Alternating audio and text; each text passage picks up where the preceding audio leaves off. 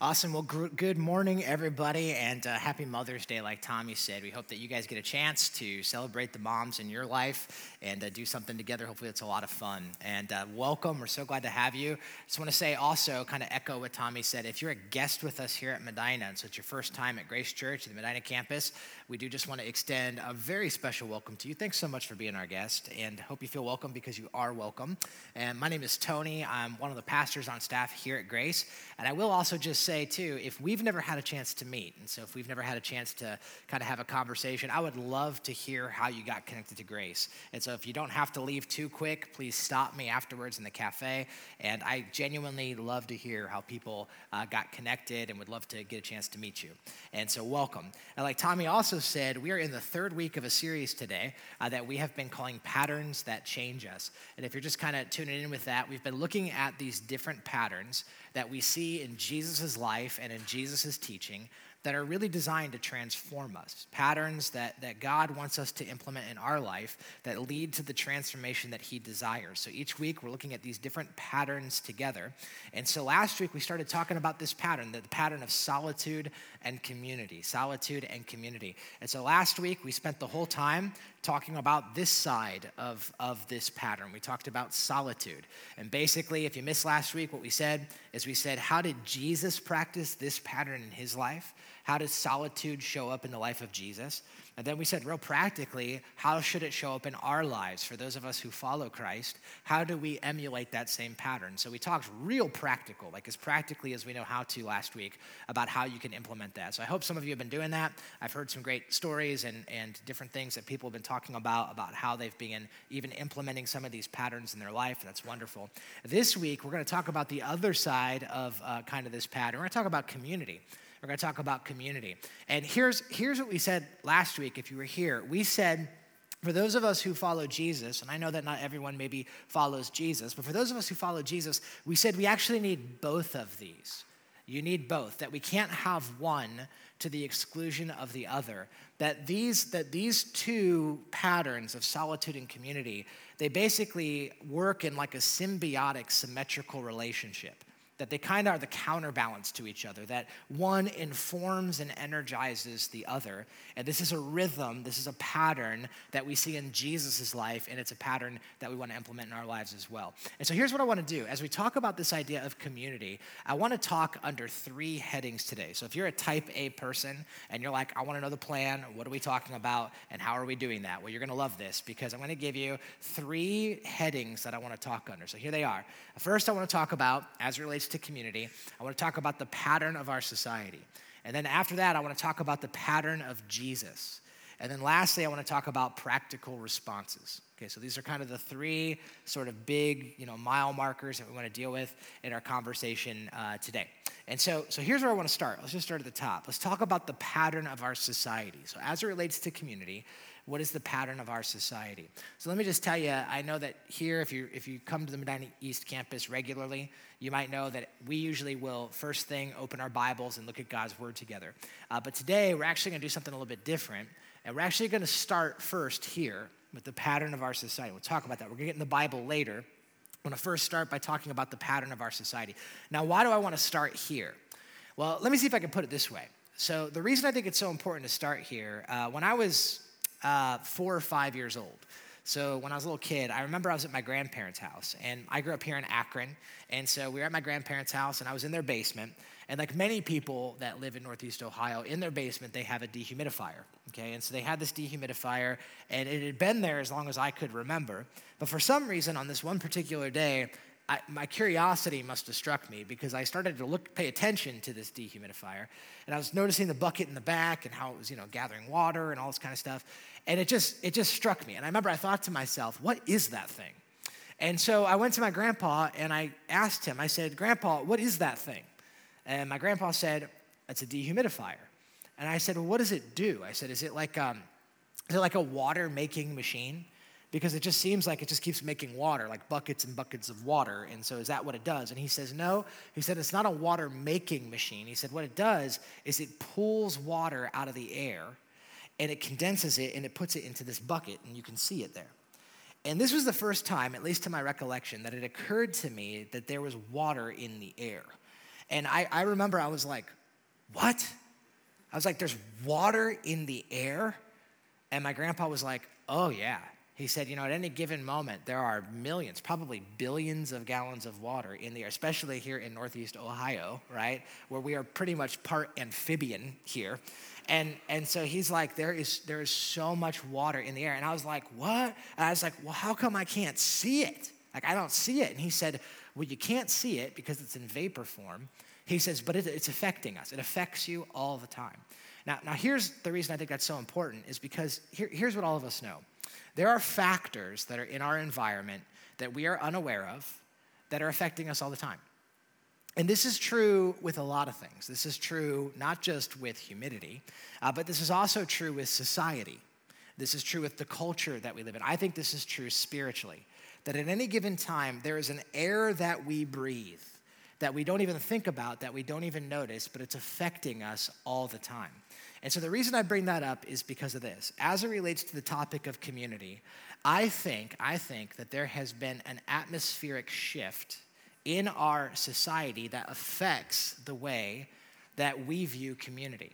It affects the way we view each other, we relate with each other, and quite honestly, the way that we relate to God as well. And so my hope is, at least for this first part of the talk, my hope is to be a dehumidifier. That's what I'm hoping to be. And so my hope is to pull out of the air that we breathe, and show you basically what is sort of within our society right now. Because like I said, and it's so important that we do this, because like I said, it affects us. It affects us. And I think it's important that we pull it out of the air and we show it to us, because that will help us inform us make better decisions and also know how to adapt and know how it is affecting us. Okay, so what do I mean? Let's just think about this. The pattern of our society. What is the air that we breathe in 21st century America, Medina, Ohio?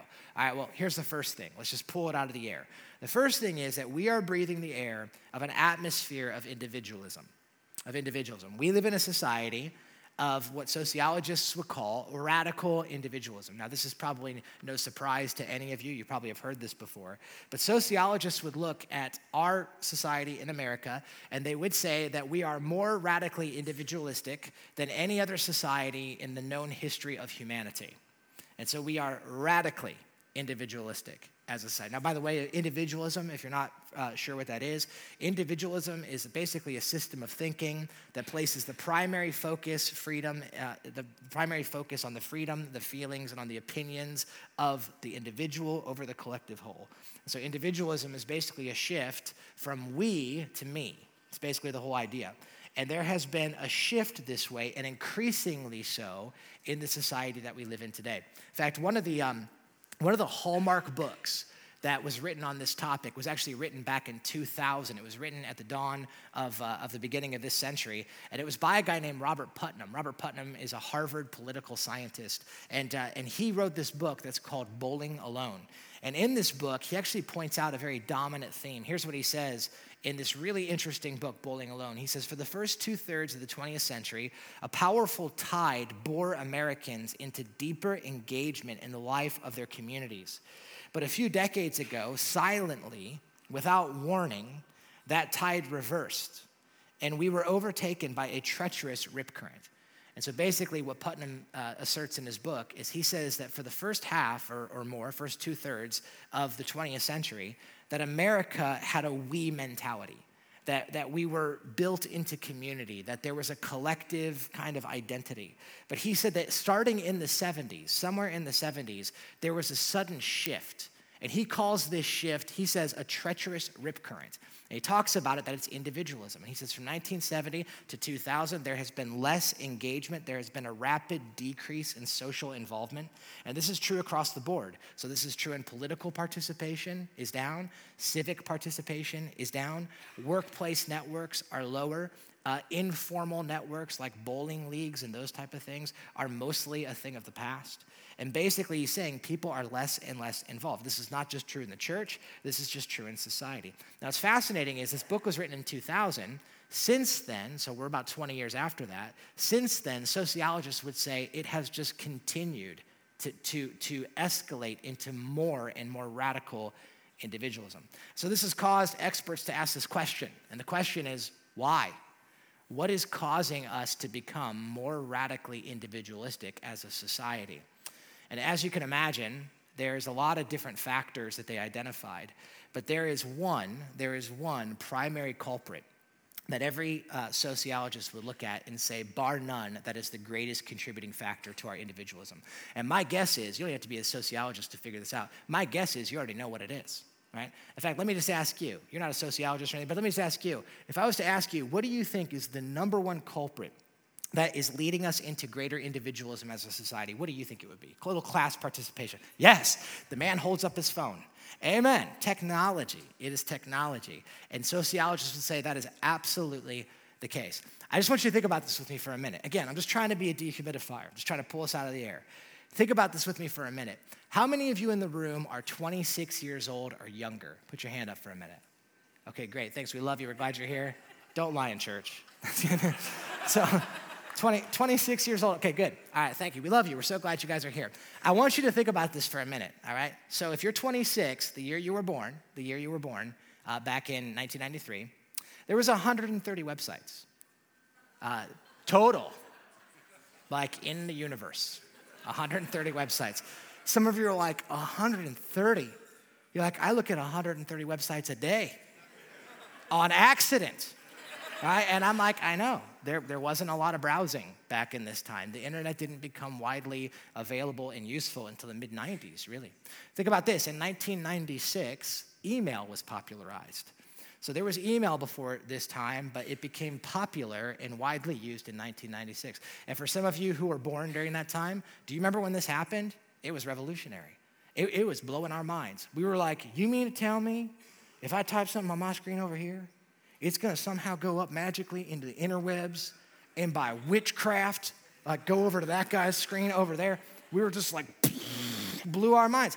Revolutionized the way that we do work, revolutionized the way that we do relationships, we interact with each other. That was 1996. Think about this, 1998, if you are 21 years old, the same year that you were born is the year Google was born. And so what that means is before the year you were born, no one ever Googled anything ever. Ever. Like if you asked someone like, hey, did you Google that? It would sound like really inappropriate.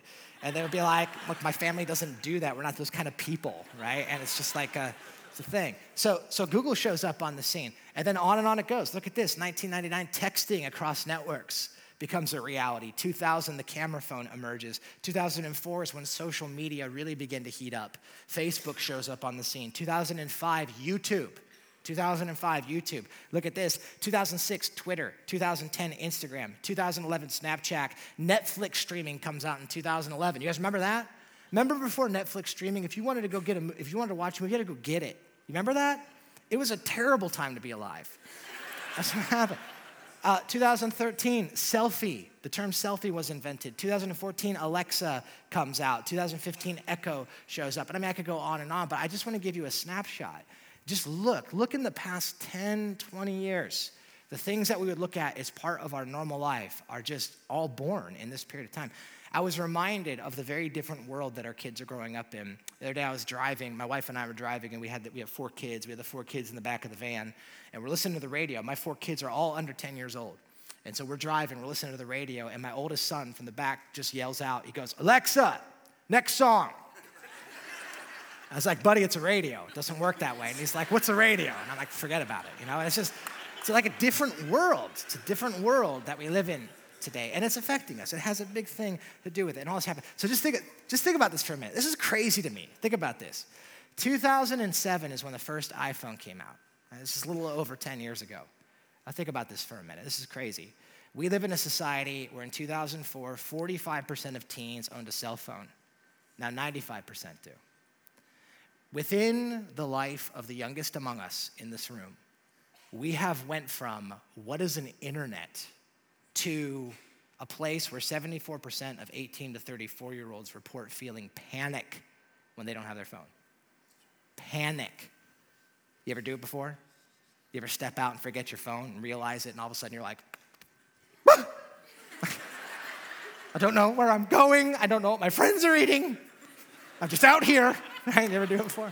It's crazy. There's a study that was done by a market research called Nelson. This market research group concluded this. They said in 2018, Americans spend an average of 11 hours a day looking at a screen. 11 hours a day. And I thought, there's no way. And then I started to calculate, and I thought, oh yeah, easy. It's easy. And here's all I'm saying is it's affecting us. It affects us. And sociologists would say this has fueled individualism. Everything is personalized, everything is customized, everything is individualized, everything is on demand. You have it when you want it, how you want it, and you get to determine all of those things. And they said this has affected us in amazing ways. Now, here's what you would think. You would think that now, because we are more connected technologically than we've ever been, that would equate to the fact that we would be more connected relationally than we've ever been. But it's so interesting is that psychologists have found the opposite is the case. That leads me to this next thing. So what is the atmosphere of our society? It's an atmosphere of individualism, and it's an atmosphere of isolation. There is a staggering amount of research that is done. I don't have time to get into all of it, but suffice it to say that there is so much research that is done that talks about how individualism and the advent and the rise of technology has actually led to greater isolation, that we feel more alone than we've ever felt before. I'll just give you one quote. This comes from a woman named Sherry Turkle. Sherry Turkle is a sociologist out of MIT. She's the leading voice in how technology is affecting the human condition. And so she's been studying this for the past 3 decades. And here's kind of her bottom line conclusion. She says this. She says, we're lonely as a society, but we're fearful of intimacy. Digital connections offer the illusion of companionship without the demands of friendship. I thought that was really well put. I think she articulated what many of us feel. And what do we feel? We're lonely, but we're scared.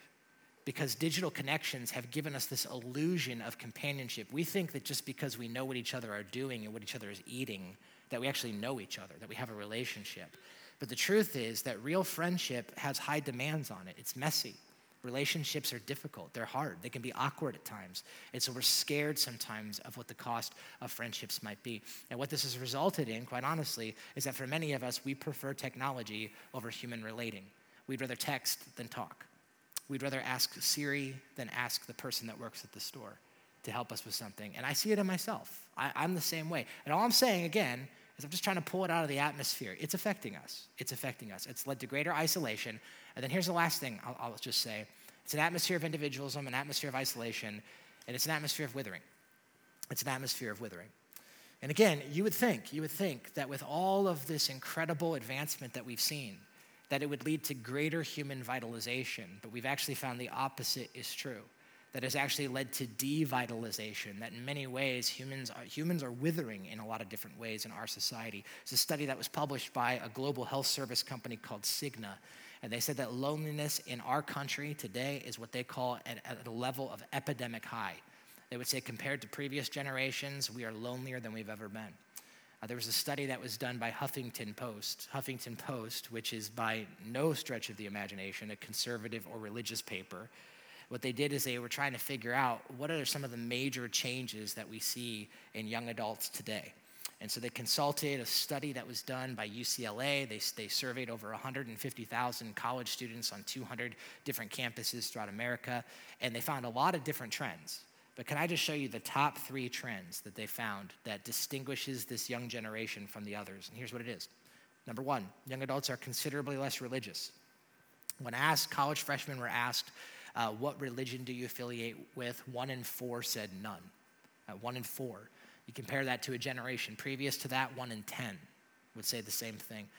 Trend number 2, time spent with others is at an all-time high, or an all-time low.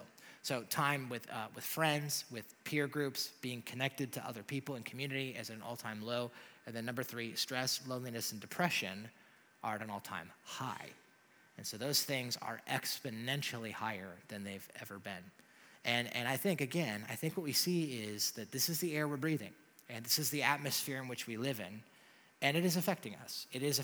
Whether we know it or not, we're aware of it or not, it is affecting us. Now, I know what some of you are thinking. Some of you at this point in the conversation are saying, okay, all right, I see where this is going. Here it comes.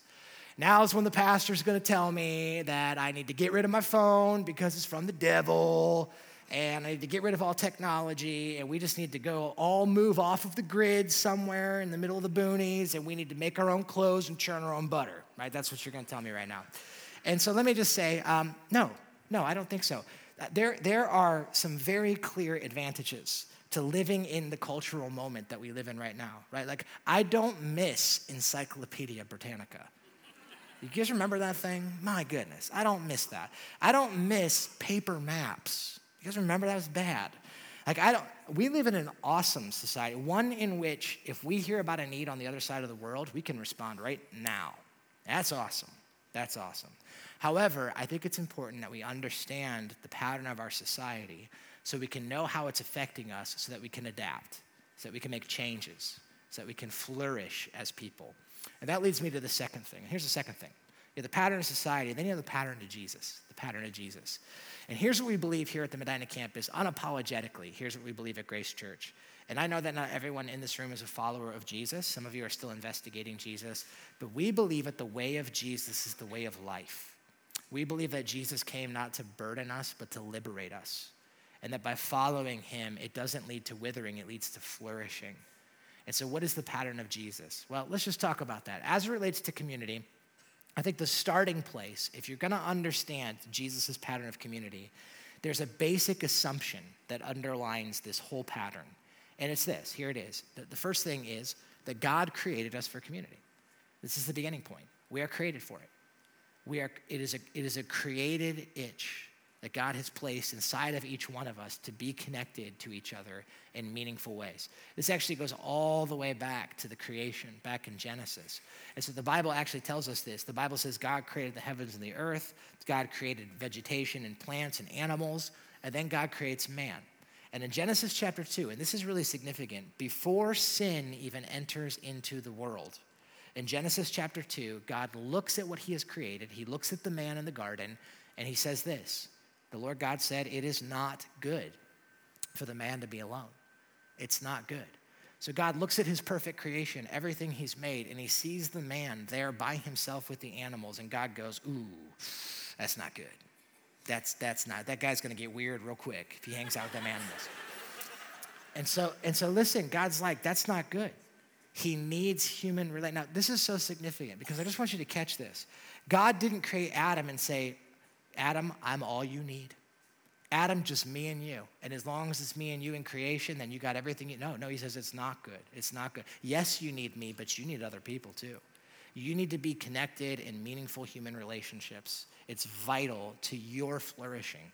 And I would say that we got to start there. It's true for you too. It is stamped inside of your humanity. It is not good for you to be alone. That's why last week when we talked about solitude, we said solitude is very important, but by itself, it's very dangerous. And so it needs to be paired with community. Community is essential for you to be able to grow that Jesus wants you to grow.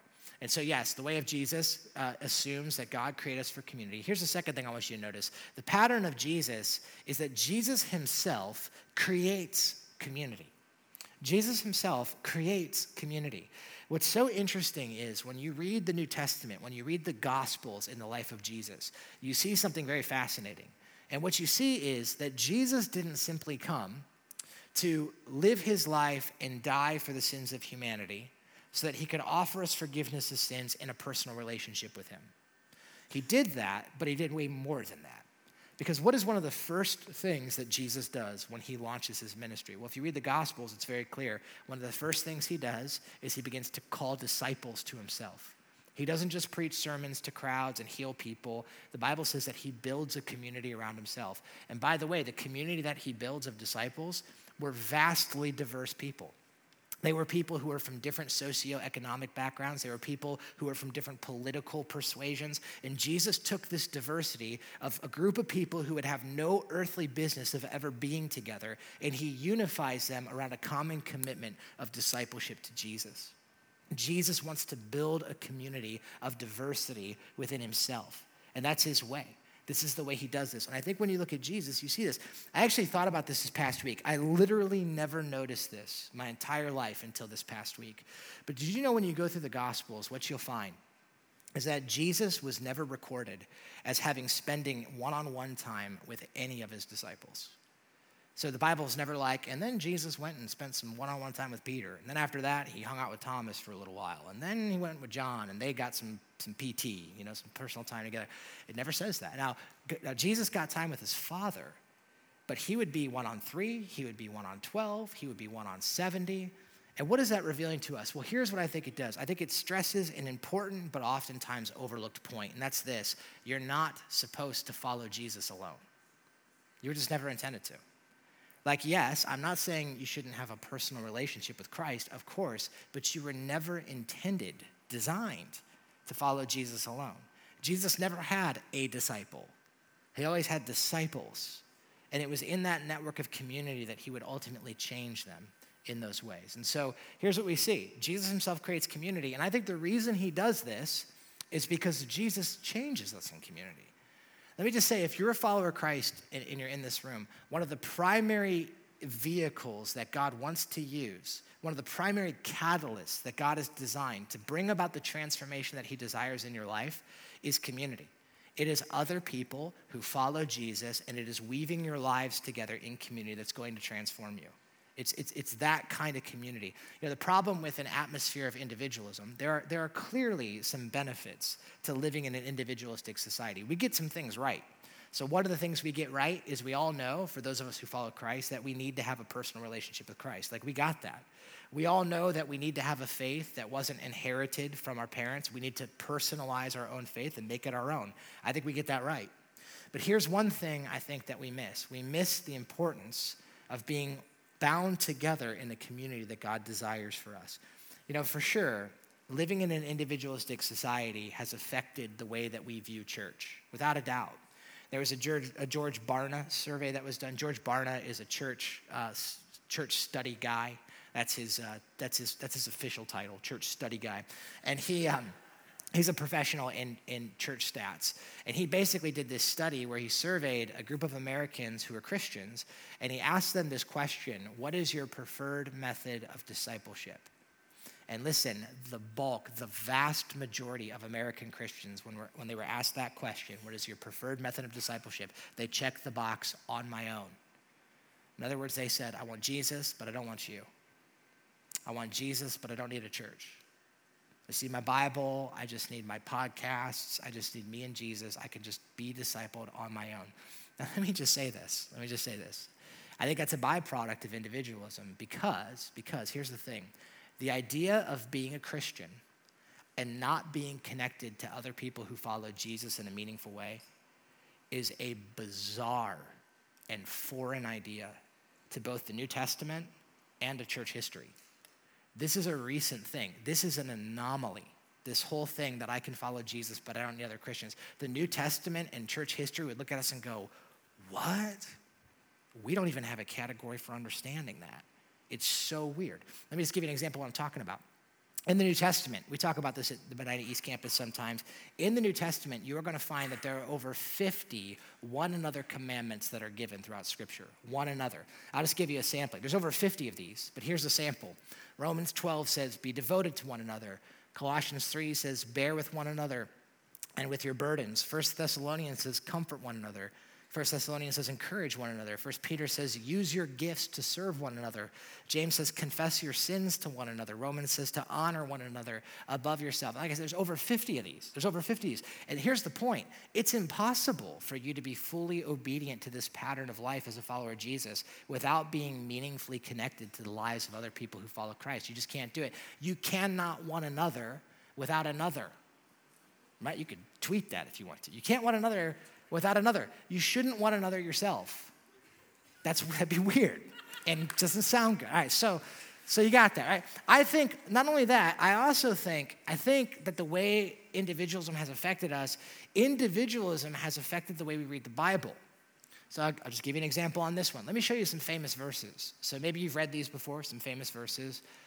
It says, you are God's building in 1 Corinthians. Ephesians says, it is by grace you have been saved, through faith, not from yourselves. It's the gift of God, not by works that no one can boast. Colossians 2 says, so you are complete through your union with Christ. 1 Corinthians 12 says, you're the body of Christ. Now, here's why I show you these verses. A lot of times, because of the air that we breathe, because we are individualistic and isolated as a society, we tend to read these as addressed to me.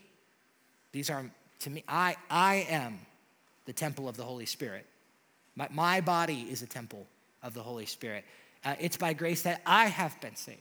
through faith, not from myself, right? I am complete in Christ. I am complete. But here's the interesting thing. In the Greek language, most of the time the word you is used, it is plural in the Greek language. Unfortunately, in the English language, we don't have an equivalent to that. We don't have a plural version of you. The best that we have is like down in the South, right? You got y'all. Or if you're in Pennsylvania, you got yins. I thought this was interesting. Don't do this right now, but if you go online, you can look up, there's something called a Texas Bible plugin. And if you insert it into your Bible, it will insert y'all wherever it is a plural version of you. It's awesome. I actually did it. Let me just show it to you real quick. So this is how these should read, all right? For y'all are God's building. Y'all, right? Look at this. For it's by grace y'all been saved. You got to use the accent, don't you? Yeah. It's by grace y'all been saved through faith. It's not from y'all self, right? Look at this. Y'all are complete in Christ. Y'all. Now that's really important. You catch that? The Bible does not say you are complete in Christ. You. It says you all are complete in Christ. What's that mean? It means we need each other. We're incomplete without each other. This whole notion that I'm complete in Christ and I have everything I need, even Jesus would disagree with that. He would say, no, we need each other. I designed it that way. I've created it that way. It's what I've designed for you. And so we need this in our lives. And then here's the last thing. So God created us for community. Jesus himself creates community. He changes us through community. And then Jesus changes the world through his community. So this is so important. The way that Jesus wants to change the world is never through an individual. He wants to do it through a community. That's been his intention all the way from in Matthew 16. Matthew chapter 16, Jesus said, I'm going to build my church, and the gates of hell are not going to prevail against it. He said, I'm going to build a group. I'm going to build a crew. And that crew is going to be called the body of Christ. And what's that mean? It means that those of us who follow Jesus, that we're all unique and we're different parts of that body, and Christ in me and Christ in you brings Christ's presence to each other and Christ's presence to the world. It's how he wants to change the world. It's how he brings his presence into our society. He puts a church in the world because he cares, and he wants his presence to be there, and it happens together. That's how it works with Christ. So here's what we have. Pattern of society, we have the pattern of Jesus. Let's move on to this last thing. Practically speaking, and as practical as I know how to get, how do we respond? So how should we respond to this? We see what our society's like. We know that. We see the way of Jesus. So what are some steps for us? Okay, so here's what I want to do. I want to give you some next steps, some very clear and practical next steps of steps you can take towards Jesus' vision for community. But let me just tell you, before we look at these steps, I just want to encourage you with a couple things. First off is this. I want to encourage you here today to just take your next step. Take your next step. And I'm going to show you a bunch of steps, and some of you may feel overwhelmed by that. But I would just say, hey, you know what? Baby steps. Just take your next step. Just one step at a time towards this. And then let me also just say this. I just think it's so important to say every single time. Getting connected to Christian community is not going to make you more loved by God. And it's not going to earn you more favor with God. That's not why we do these things. But being connected to Christian community, it will change you. It will transform you, and it will make you closer to God because it's a pattern that changes you. So I'm not saying any of this to guilt you. It's not a guilt trip. I'm saying this because I believe God wants something for you. He's after your flourishing. I think God loves you so much, and he's designed us for these things. And so this isn't about being a better Christian or about earning anything. This is about knowing Jesus and being transformed more like him. It's a pattern that changes us. Okay, so having said all of that, here's number one. Step one, practical responses. Here we go. I would say first and foremost, let's start here. Follow Jesus. Follow Jesus. And here's what I mean by this. So I know that some of you in this room maybe are not followers of Christ. Maybe you're exploring Christianity, you're investigating Jesus, and you're here to, and we say this all the time, and I genuinely mean it. We count it such an honor that you would let us be part of your investigate. You could do anything you want with your Sunday morning, but you're here. So thank you. We don't take that lightly. Maybe the only reason you're here for some of you is because your mama drug you out here today. It's Mother's Day. She's like, I want you to come in church. And so you're here. And if that's the case, can I just tell you something? Good job. Way to love your mom. That's a great thing. God loves that when you love your mom. So good stuff. All right, but I just want to say this. It begins here, following Jesus. And so here at Grace, we believe, and I believe with all my heart, that the pathway to everything good that God wants in your life starts here. It just starts in surrendering your life to Christ. And what does it mean to surrender your life to Christ? Well, practically speaking, here's what it means. You don't have to say a magic prayer. You don't have to do any kind of seance or anything weird. Just between your heart and God's heart, you can just say, Christ, Jesus, pray to him. I have tried to define and direct my life on my own, and it has only led to greater withering. And so I realize I am not the best candidate to lead my life. I believe that in you is the way of life and is the way of freedom. And so I surrender my life to you. I want to follow you. I want you to be the one that defines and directs my life. You can do that. You can do that right now. I think it's the best decision you could ever make. So anyway, start here. Follow Jesus. Now, next step. For some of you, this is your first step. For some of you, this is your next step. Commit to a church family. Commit to being part of a local church family. I think that's really important. Now again, I want you to hear me on this. I'm not saying this to shame anybody. I'm just not saying this for that reason. But for some of us in the room, for some of you in the room, you are kind of a church bouncer. And so you bounce in here sometimes, and then it'll be several months, and then you bounce back, and we love it when you're here. We love it when you're here. But you bounce. For some of you, you bounce to different churches. And so you're here one week, and then you're at a different campus the next week, and then you go over the road here, and then maybe you just jump around to different places. And for some, the way that you interact with the church is maybe more like you do with a television show.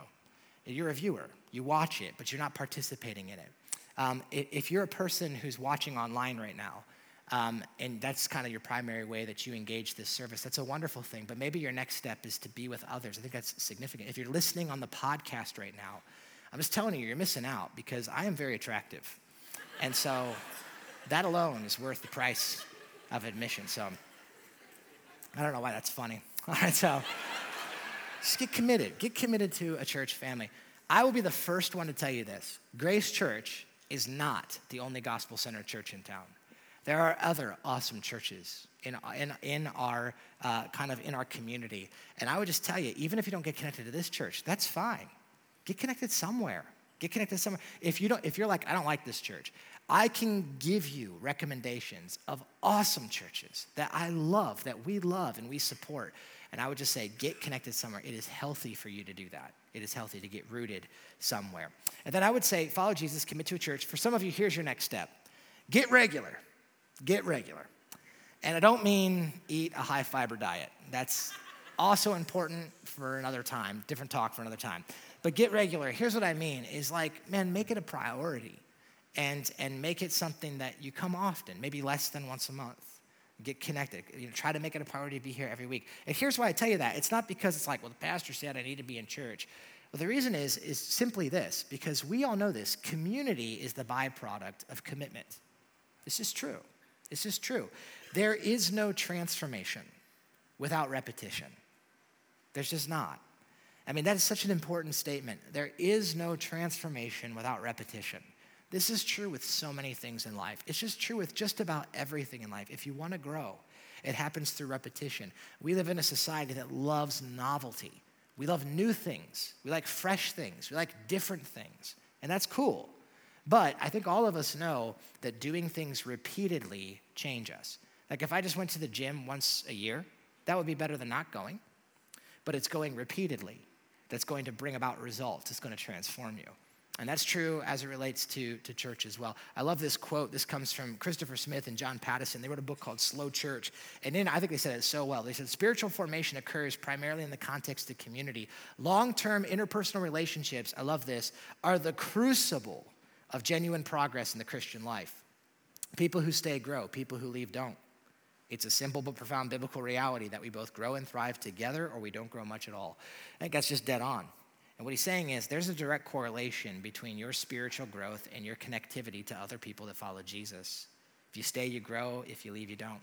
And there's just something to that. So we have that. Here's the next step. For some of you, here's your next step. Get in a life group. Get connected to a life group within our church. Some of you have heard us talk about life groups here at Grace. We talk about them fairly often. Life groups, what those are, is they're smaller communities of people within our church that meet within homes throughout the week. And so it happens all throughout the week. People meet in homes, smaller communities of people. They meet with the expressed purpose of discipleship to Jesus. And so it's about following Jesus together and helping other people follow Jesus, disciples that make disciples. Anyone's invited. Even if you don't follow Jesus, I would encourage you to get connected as we try to seek out, investigate, and follow Jesus in those groups. Now, the reason we do life groups, by the way, we understand that life groups are not the only way that a person can have biblical community in their life, but are the way that we at this church organize biblical community. And the reason we do this, by the way, is because it is built off the pattern that we see in Jesus' life and the pattern that we see in the early church. And so what do you see in Jesus' life? Jesus was with large crowds of people, but then he would be with this small group of disciples. You see the same pattern enacted in the early church. The Bible says in the book of Acts that the church would meet together in public spaces like this, like big public spaces, but then they would meet in their homes, and they would share life together. They would share meals together. They would involve themselves in each other's lives. And so we see that for the early church, faith was not simply one day a week, and it wasn't simply one building structure. It surpassed all of those things. And so we would say in trying to keep in step with that pattern, that's why we do things like life group. Now, let me just say, for some of you, this step right here terrifies you. It just absolutely terrifies you. For some of you, it took all the guts you have just to come here today. And you were like, man, this is a big step for me. And if that's the case, let me just say, I understand that. Baby steps, one step at a time, all right? But for some of you, you've been here for a while. You've been here for a while, and you're not connected to one of these yet. You're not connected in a life group. And I think because of that, listen, here's the thing. This is a step that I understand is difficult, and it can be awkward. It is an awkward step to make, especially in our society. And that's why I think this next thing is so important. So we would say this: you're going to have to embrace the awkward. You're just going to have, this is something we say at Grace quite a bit. This is actually why we hired Steve Van Meter. If you guys know Steve, you would get exactly what I'm talking about, right? So, but we talk about this. We have to embrace the awkward. If you're going to grow, you have to be uncomfortable. It's just true.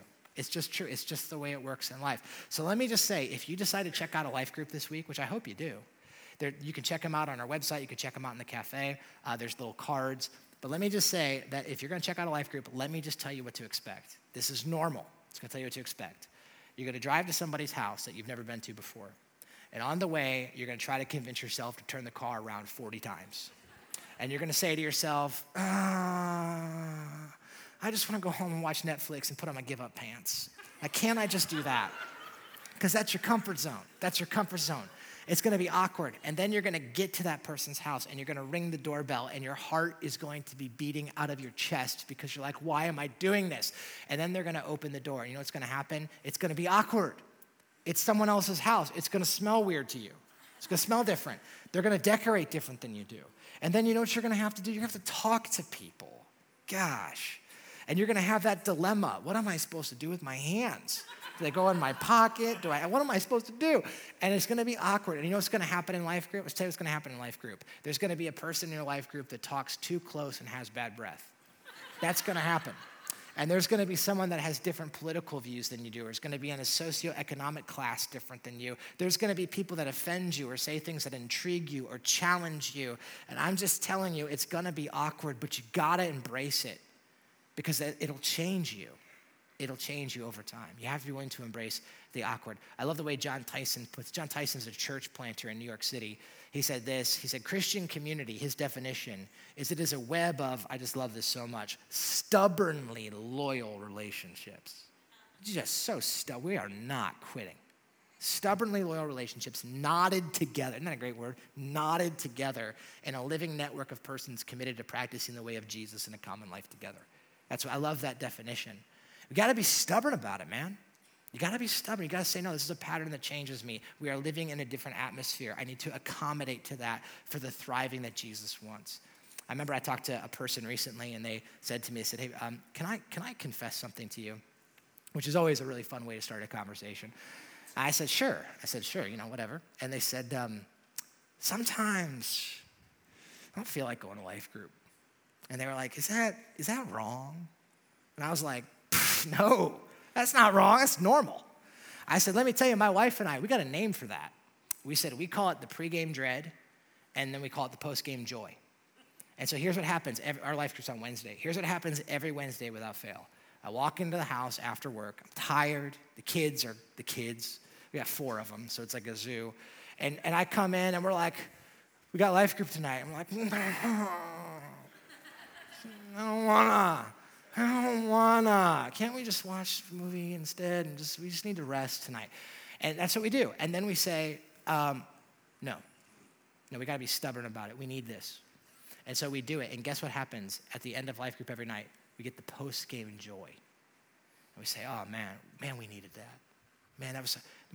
That thing that guy shared, Christ in him. I needed Christ in him to spur Christ in me. We needed each other. And it brings about the real change and transformation God desires. Here's the last thing.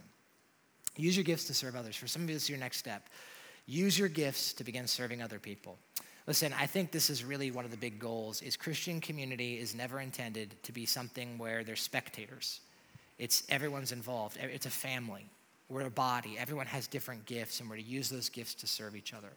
And so I would just say, if you're a follower of Jesus and you are not using the gifts and abilities that God has given you to shoulder a regular responsibility where other people are depending on you, I think it's really important that you do that. I think God wants to use that to grow you. And so maybe that means talking to your life group leader and saying, hey, how can I help shoulder a regular responsibility? So that could be part of this group. Or maybe it means doing that here at our campus. That's why we have this thing called the Discovery Pathway. Discovery Pathway is designed to help you go from being interested in grace to invested in grace and all along the way. And that all starts with intro. There's an intro coming up on June 9th. You can register for that on your Connect card or on our website, either one of those. But I just would say, whatever your next step is, take your next step to putting this pattern in your life. Band's going to come up, and as they do, I'll just kind of end with this one final thought, and that's this. We live in a society where, as it relates to this issue of community and God's vision for community, we are swimming upstream.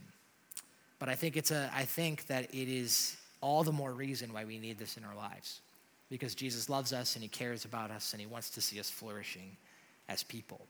And so I would really encourage you, take your next steps to get connected to this pattern, because it is a pattern that will change you. It will change you. Let's pray. Jesus, thank you. Thank you that you came to make us new people, to make us a new community. Thank you that you're at work in us, not just in me, in us, and that you want to use us to change us. We need us. Thank you. And Jesus, I pray that you would help us, even today, help us to just catch a vision, a small glimpse of what you desire for us and how it can change us.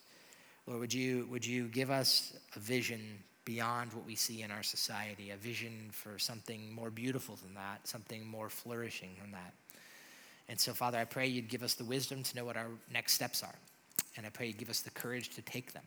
And we pray it in Jesus' name. Amen.